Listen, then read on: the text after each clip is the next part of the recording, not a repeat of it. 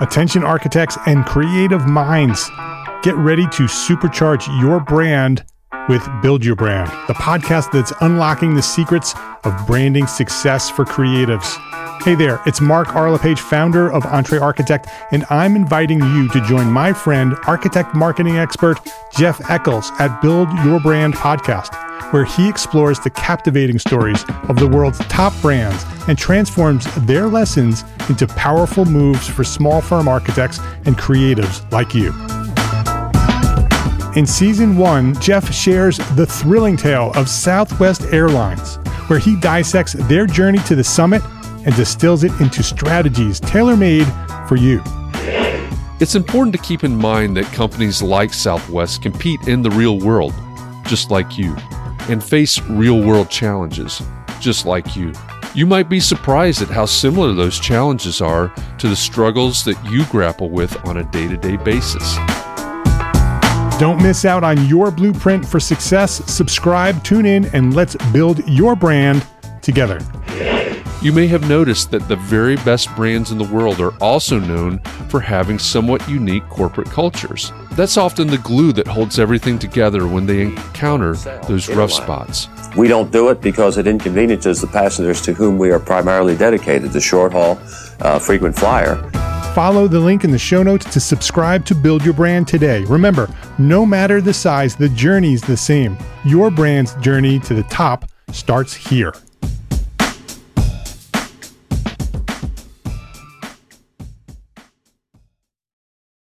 Thank you to BQE, the makers of BQE Core, for their support of this episode. BQE Core is the software that makes it easy to manage your projects and people for maximum productivity and ultimate profitability. Learn more at bqe.com. Context and Clarity has been called a community-based pro practice masterclass for architects. It's awfully high praise, but since we began this journey back in April of 2020, we've certainly grown into a community of small firm architects, all focused on what matters most to their success. And by the way, it doesn't matter if you're the employee of a firm that's dreaming of going out on your own, or you've owned your own firm for 26 years. There's something here for everyone. And that's where you come in. Thanks for listening, and welcome to the Context and Clarity podcast. Every week, we have a conversation with an expert or a thought leader on things that matter most to the success of architects just like you. Then we go backstage with someone from our community and we talk about what we learned, what our biggest takeaways were, and how we're going to apply what we heard to our own businesses. This episode of Context and Clarity Live had a very different look and structure to it. We had a panel discussion about what it's like, maybe what it could be like to work in architecture. As I did before our live event, let me first set the stage by giving you a little bit of background. On March 25th, SciArc, the architecture school in Los Angeles, hosted one of their regularly scheduled Basecamp panel discussions. This one was titled, How to Be in an Office. As you may have noticed, there has been a strong reaction to that panel discussion all across the internet. If you're not familiar with the ongoing saga, I guess I would just encourage you to do a little bit of Googling. The purpose of the panel was to give students insight on what to expect and how to prepare for their future in the profession of architecture. Our intent was simply to use that discussion as a springboard for what we feel is an incredibly important conversation about what it's like, what it could be like, maybe even what it should be like to work in the profession. And hopefully to have a conversation for students, for emerging professionals, and for leaders in the profession alike. It was not our intent to discuss the SciArc panel discussion, or the panelists, or the practices of the panelists. If that's the conversation that you're looking for, you're in the wrong place.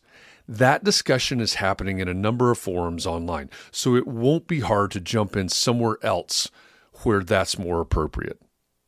Our intent was, and always is, to look for positive ways forward and to give useful advice for how to work in the profession of architecture. Now, with all of that being said, our panel was made up of Michael Rosica, He's the founder and creator of Young Architect. Rachel Gresham, she's an associate at TM Partners. And Michael Solero, he's a department manager at Summit Design and Engineering Services. Like many Context and Clarity Live conversations, this discussion could have gone on for, another hour or two. But I think we successfully had the conversation that SCI-Arc could have had. As usual, Catherine McPhail joined me for the panel discussion and backstage afterward. Catherine is my co-host, and she's an architect and podcaster from Arlington, Massachusetts. In addition to Context and Clarity, Catherine hosts Talking Home Renovations with the House Maven, and she's the CEO of Demios Architects. As always, I'm looking forward to talking about our takeaways from our panel discussion. So let's go backstage and listen in as Catherine and I talk about that panel discussion about working in architecture.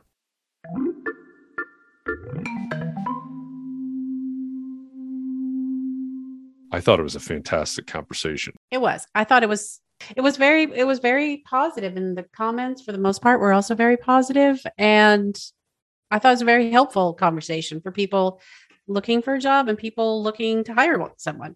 So it was, very useful. Yeah. And, the setup for the whole thing, of course, was the, March 25th, the SCI-Arc base camp, how to be in a firm. And as I said at the intro to the live panel discussion, our intent was not to talk about SCI-Arc or the panelists or the practices of the panelists or anything like that, but to use that conversation as a springboard into this, because, they obviously, being a school, they set that conversation, and others in that base camp series, they set that up to be helpful for students. There's lots of buzz, a lot of negative buzz, but a lot of buzz about that conversation. But I think the good thing is it has really boiled up this conversation about getting into architecture, working in architecture, advancing in architecture, like we've been talking about. What's it like? What could it be like? What should it be like to work in architecture? And as I was sitting there and our panelists were discussing, I thought, if the SCI-Arc panel had gone this way, we never would have had this conversation, because there would have been no bubbling up. There would have been no controversy. So I'm glad they had their conversation, and then we could have this conversation, which I agree. I think it was maybe especially for the students and emerging professionals, but we also did get into the hiring aspects and the employer aspects as well. The SCI-Arc focus seemed to be dedicating yourself, or committing yourself to a certain office so that you can you'll learn from those architects and have that as part of your pedigree. That was the main thrust, I thought, of that conversation for a while. And in contrast, our guests today were talking about looking at, well, first of all, I was really struck by the fact that Rachel was kind of emphasizing how it just takes time to figure out what you want and what questions, the right questions to ask and everything. And that she said, if you could take you can take any job, because you will learn so much and just dive in and be a sponge, I think is how she put it. So that takes a lot of the pressure off, I think. But she said that you should also look at how people treat each other in the firm and all these other interpersonal sort of things that I thought were that really good advice. What kind of education is available at the firm? She felt like the learning environment was important. I guess that's kind of similar to the other panel, because they were also talking about learning at the firm, but I felt that there was a different take on it. I think the first thing that I pay attention to, and I like to pay attention to it during an interview, is how people treat one another and how people are interacting on their teams. If people enjoy spending time outside of work with one another. To Michael's point, it's the people that you work with that end up making or breaking your experience. And then if you're new to the industry and it's one of your first jobs, I think just dive in there and be a sponge. I mean, what kind of learning is going on? The other thing that I like to encourage people to ask during interviews is what types of education are available at the firm. Are folks that are in higher levels of the firm offering education and disseminating their knowledge? Are they a learning-based firm? What's the attitude towards emerging professionals and getting their license? What's the attitude about just being able to ask anyone in the firm how to do something, or how to understand how a wall section detail goes together? You can ask about anything you want in an interview. And I like to say that a firm knows almost everything about you by the time you walk in that door, except for your social security number.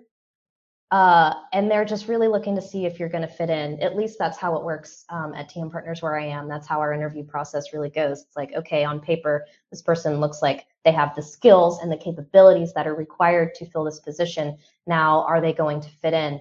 I mean, you just have to be brave enough to ask. And I mentioned earlier the incentive structures. What are the chains of command?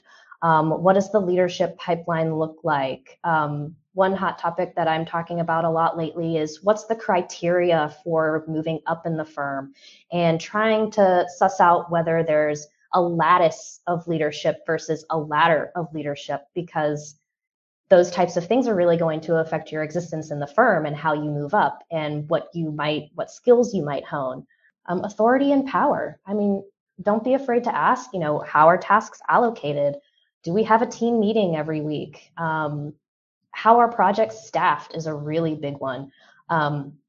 Asking about how projects are staffed will get a lot into, are you being hired to get put on a project that's just on fire, or are you getting hired because there's an intentional strategic growth to the firm and an alignment of where your skills are going to fit into the overall goals of the business? I would agree. I think there's a lot of irony in the way that was covered in the SCI-Arc panel, because there was this idea of, what do you want to get out of this? What do you want to learn from this, in the SCI-Arc panel? But then, like you said, it flipped around to this, your total dedication to someone else to have the opportunity and to earn this reputation and so on. And I think what you just said is right on, as Rachel talked about it, and Michael Solaro as well, I think kind of touched on it, is you need to think about what you want to get out of this, what you need to get out of this. And really, I don't know that self-care ever came up as a term, but really make sure that you're taking care of what's important to you from an education, what you want to get out of an education standpoint, the culture part of it. I thought it was so refreshing when they were talking about those things, and Michael Solaro brought up, this, when you're in an interview, that it's a two-way street. You're interviewing this firm to see if they are the right fit for you, just as much as the firm is interviewing you to see if you're a right fit. We have to understand that interviewing is two ways. Interviewing is not the employer interviewing the employee for a job opportunity. It is the employee or potential candidate interviewing the firm for their fit. And it speaks back to what we were just talking about. I've had several interviews in the past with firms, and while they've handed me offer letters, I knew that firm was not my fit. It wasn't what I wanted after going to the interview and talking to people, very similar to what Rachel just mentioned. So that is important, just to understanding purely from the interviewing side. Is you need to ask questions just as much as they ask you questions, whether it's to the people directly interviewing you, the hiring manager, or find some way to ask the people interviewing you to talk to people, because you're going to get a different perspective from those who are actually working there. And ideally, someone at the same level or position that you're applying for. If you're applying for an entry-level job, maybe talking to another leader in the firm isn't the right person to talk to, but others at that same level, so you can get a better understanding of how you are going to fit in at that level. The same goes with that, asking about projects, asking about who's on your team. What do they intend on having you do immediately or in the near future? Are you there just to fulfill a project because you have hours on it, you have work to get done, and you just don't have the staff for it right now? Or are you going to have some type of role in that job that's beyond just drafting because you just need man hours on the job? So just ask a lot of questions. Rachel said, they already know on paper. By the time you get into this interview, the firm already knows on paper, okay, we think you can do the job. We think you have the abilities, the skills, so on. They're looking to see if you feel like the right fit. You need to be doing the exact same thing to them. Yeah. I think that takes the pressure off an interview as well, to think about how you can help them. Like, you're there and potentially to help them. So how can I be of service to you? Like, what can I do to help you? So that it's more, for me, that always took the fear of being judged off it, because I felt like I'm also saying, how can I be of service here in this company? And the same thing could be said for our client interviews. Instead of being nervous about what are they thinking of me, and like how can I help them? Am I the right person to help them? And is this a good fit in that way? And that you're checking them out as well. So that's always good to remember. Yeah, I think so. I think it's an important mindset shift, right? We think about this world that we're in. I mean, in terms of, the profession, we're here. So the profession it's professional services. And there are a lot of, I don't hear that term used a lot in architecture services or architecture circles, but that's what it is. Architects, attorneys, doctors, they're all professional services. They're professionals who provide services. We're here to serve a client or a patient or whatever whatever the particular profession calls those people. But I think that's a really valuable mindset shift, is if we really think about who we're here to serve and how we're here to serve them. And some people talk about things like servant leadership, which I think that's a great term and a great idea. But I completely agree with what you're saying. If I flip that around and I go, if I'm interviewing for a job or I'm interviewing a client or something like that, how can I help them? If I start to understand that, I start to understand the value that I bring to the firm or to the client, depending on the context. And I can start to see those places where it resonates. And also, one of these big questions we have, I know this isn't really on the topic of today, but one of these questions that we always have is, what's the value of what I do? What's the value of an architect? What's my value as an employee? Maybe to tie it to today, you don't know that unless you know how you're serving them, how the problems that you're solving for them. So I'm with you. I think that's a really important mindset shift. Let's take a quick break to share more about our sponsors. Systems and Standard Operating Procedures. You already know that's how to build a profitable business and find the freedom that you want. You need systems and procedures, but you struggle with choosing which systems you need the most and how to implement those systems quickly so that you can get back to doing what you love to do the most.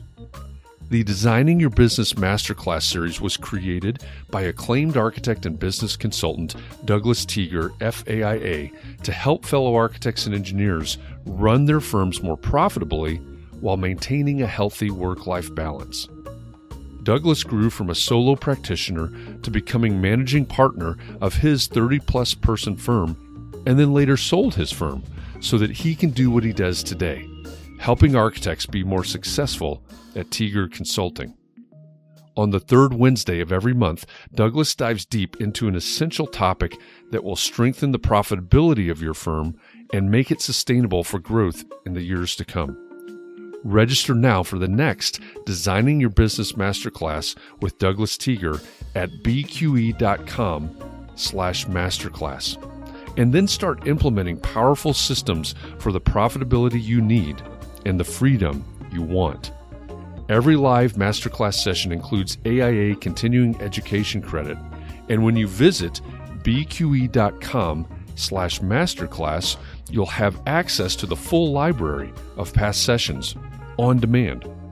The Designing Your Business Masterclass is free. It's brought to you by our friends at BQE, the makers of BQE Core, the software that makes it easy to manage your projects and your people for maximum productivity and ultimate profitability. Register now for the next Designing Your Business Masterclass at bqe.com/masterclass. That's bqe.com/masterclass. And now, let's get back to the conversation. There was a question about how can we learn as people who are hiring people? How can we, what can we learn from this discussion for hiring people? And Michael was saying that why are, as the employer, thinking about why are you hiring people? Is it just because you need drafters? Is a job on fire? Like how we put it? Or are you actually, or maybe that was Rachel, whoever said it, they were talking about, do you want to bring someone up through your company? Do you have a business vision? Oh, that was the part where she was saying you need to have a mission, a vision, business strategy, or else you have no place in hiring people to work for your company because you don't have the vision that anybody can align with because but she also said that it was okay to be a stepping stone firm. I love that she was saying during the interview, you could say, you might stay here about 5 years and then we'll help you move on to whatever it is you need to do next, which is such a, I don't know, it's like being part of somebody's life in a different way. You know, you're not just hiring them to do your work for you. You're trying to help them along in their career. I don't know. I like that a lot.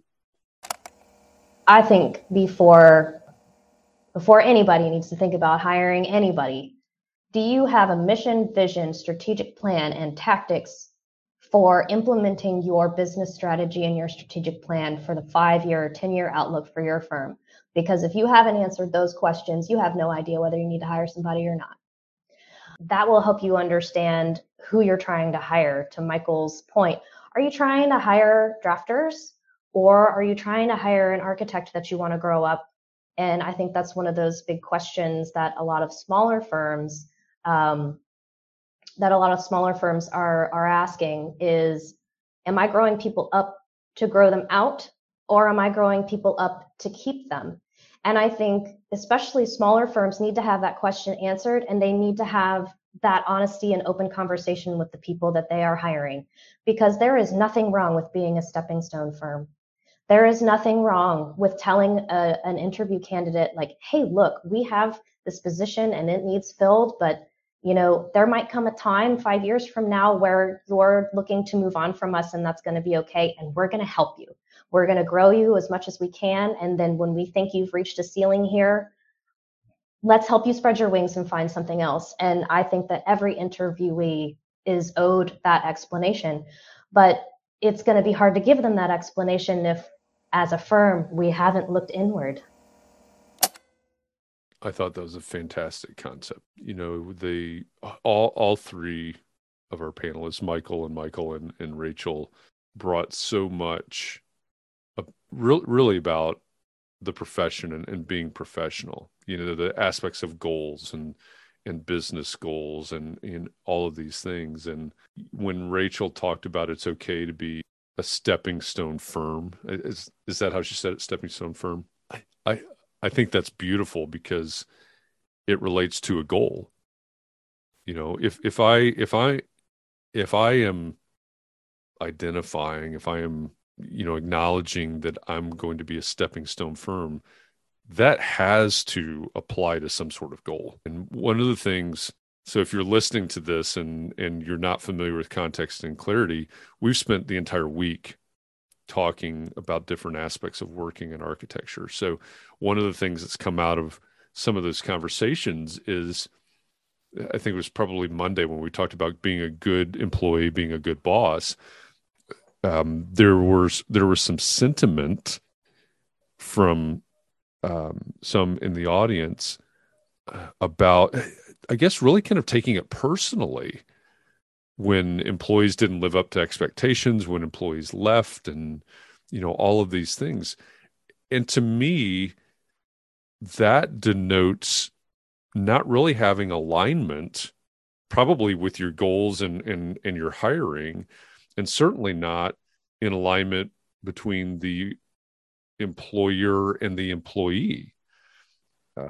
And I think that idea of, hey, if you in order to meet your goals, if you need this swath of employee, meaning, they've got these skills through these skills, this experience through this experience, I need somebody, in this realm.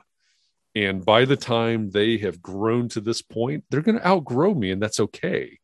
It means that I'm, like you said, I'm helping them go on to another phase of their career. And then I have to replace them. I have to find somebody else. And I don't know, maybe that becomes sort of an educational or training mission or something like, or mentorship. It's that idea that I'm going to hire somebody and expect that they're always going to be with me. I think I don't see that as being a very realistic expectation on a lot of levels, but even and this is what I said the other day in response to some of those comments was, imagine someone graduates from college and they get their first job and all of the life changes. And then the related needs, and all the seasons of life, and maybe they're single and they get married and have kids, or who knows what, right? From the time you're 25 until you theoretically retire, there's a lot of things that change and evolve.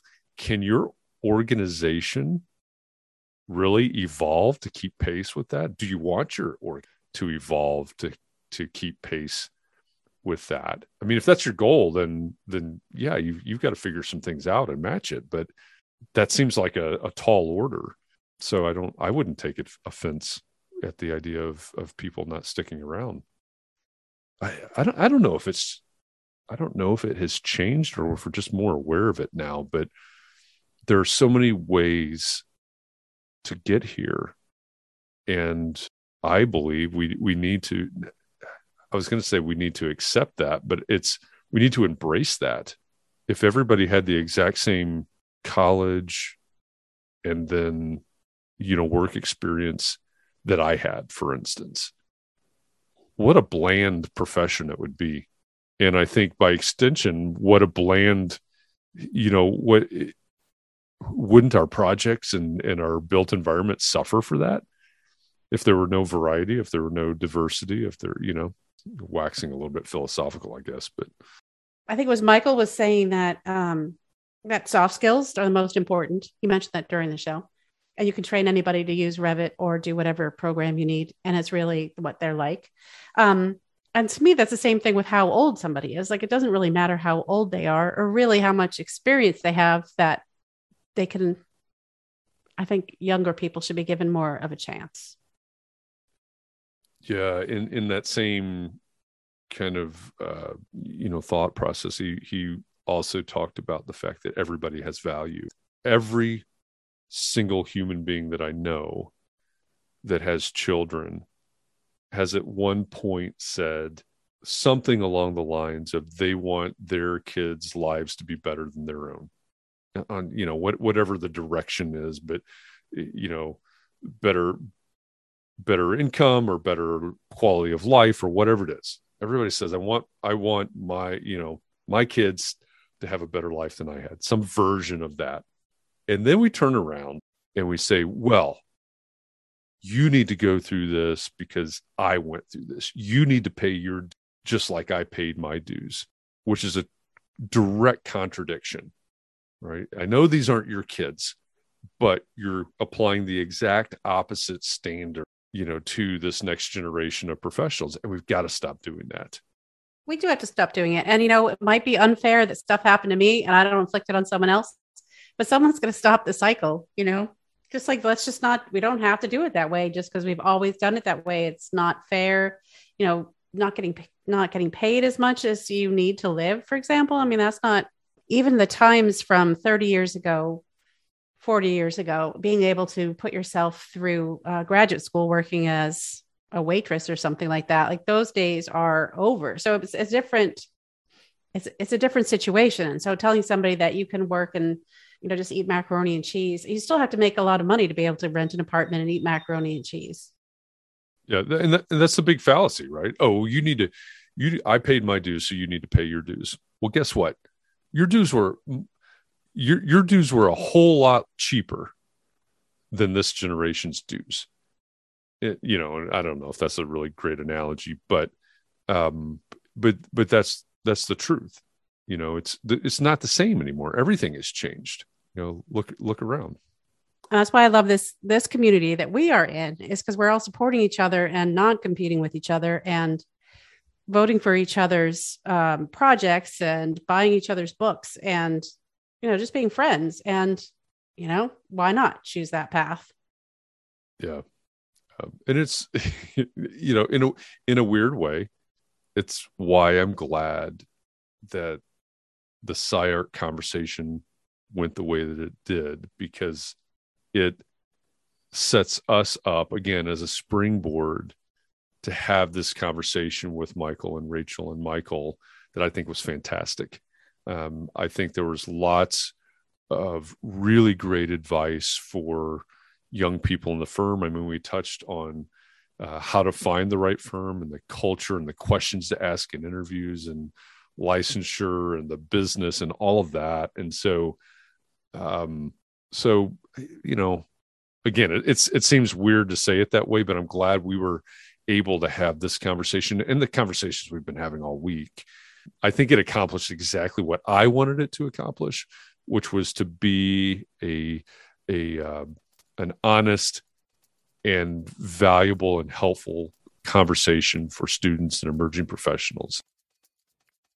Thank you to BQE, the makers of BQE Core, for their support of this podcast episode.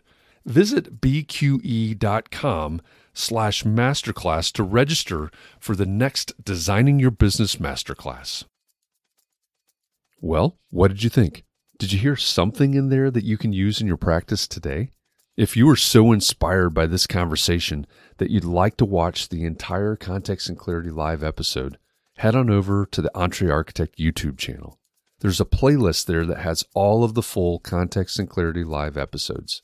And if you want more of the Context and Clarity podcast delivered to you every week, give us a thumbs up and subscribe wherever you consume podcasts.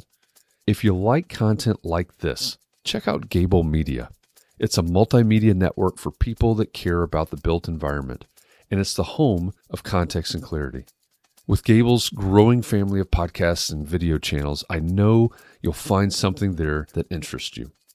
You can learn more at gablemedia.com. That's GABL media.com. And one last thing before you go. If the topic of today's episode is of particular interest to you, join me over on Facebook today at 4 p.m. Eastern inside the EntreArchitect Community Facebook group. That's where every weekday at 4 p.m. Eastern, I host Context and Clarity conversations, and we take topics like this, and we dig deeper. We have a conversation in real time to try to find more clarity around the things that matter most to you. So thanks for listening. I hope our time together has inspired you to think about your community and your practice and how you can support those around you. We'll be back here again next week, and in the meantime, I hope you'll join me and the EntreArchitect community on Facebook today at 4 p.m. Eastern so that we can help each other find more clarity around the topics that matter most, no matter what your context is.